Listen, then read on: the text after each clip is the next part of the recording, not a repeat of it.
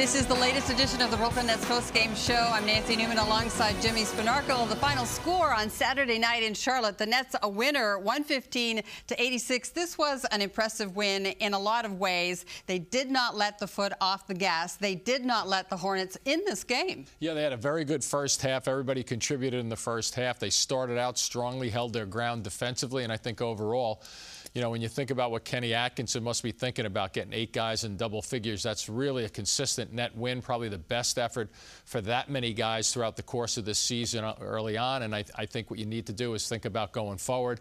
Guys are starting to build maybe a little bit of confidence. They have to do that against the better teams in the league. And they're settling into their roles.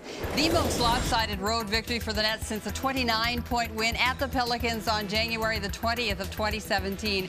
8 Nets, like we've said, scoring in double figures. Timothy Luwawu-Cabarrot putting up a season-high 21 points to lead everyone in the game.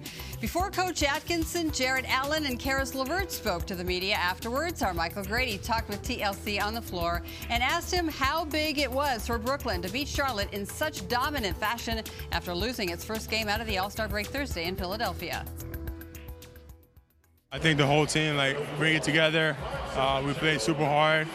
And, man, I think everybody enjoyed that game. So it's just great bounce back from this game in Philly. What was the key to the offense? You guys had 8 guys scoring double figures tonight. Just sharing it. I think we did a great job sharing it, and he showed out. Just our maturity and how we, we didn't let them back in the game, and we put our stamp on the game. I think defense was the big thing. We really didn't have one bad quarter. 4 quarters of really good defense. Had some good moments sharing the ball too. I think 26 assists. So, great effort by our guys. Not that you care about outside narrative or anything like that. When people say Kyrie's not there, and you see the balance in scoring that you have, and so many guys contributing tonight, what does that say about your group? Yeah, it was good. Luwawu coming off and playing like he did. Garrett Temple, I thought, had a great game. A lot of guys played well, and like I said, the ball was hopping tonight. Was moving around. Guys were touching it.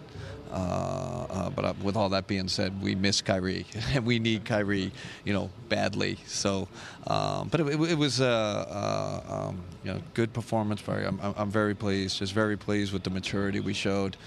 They made a little run there in the third quarter. I think we called a timeout, and we got back on track. There's a lot about us on offense and on defense. Credit to us on defense. We did a great job, and that translated to us sharing the ball on the offensive end. I just go out and compete every single game as if it's, the playoffs or if it's a championship. And what does it say about you guys that you guys had 8 guys in double figures tonight and had that kind of balance in scoring? Yeah, we moved the ball tonight. Their defense was kind of shifting over every time we got into the paint. The coaches did a great job of preparing us for that, this morning in the film session. So we kind of knew what was coming, and we made the adjustments. The Black and White will return to action on Monday with a matchup versus Orlando at Barclays Center. Coverage begins on Yes with the pregame show at 7 o'clock. For Jimmy Spanarkel, I'm Nancy Newman. Thanks for joining us on the Brooklyn Nets postgame show.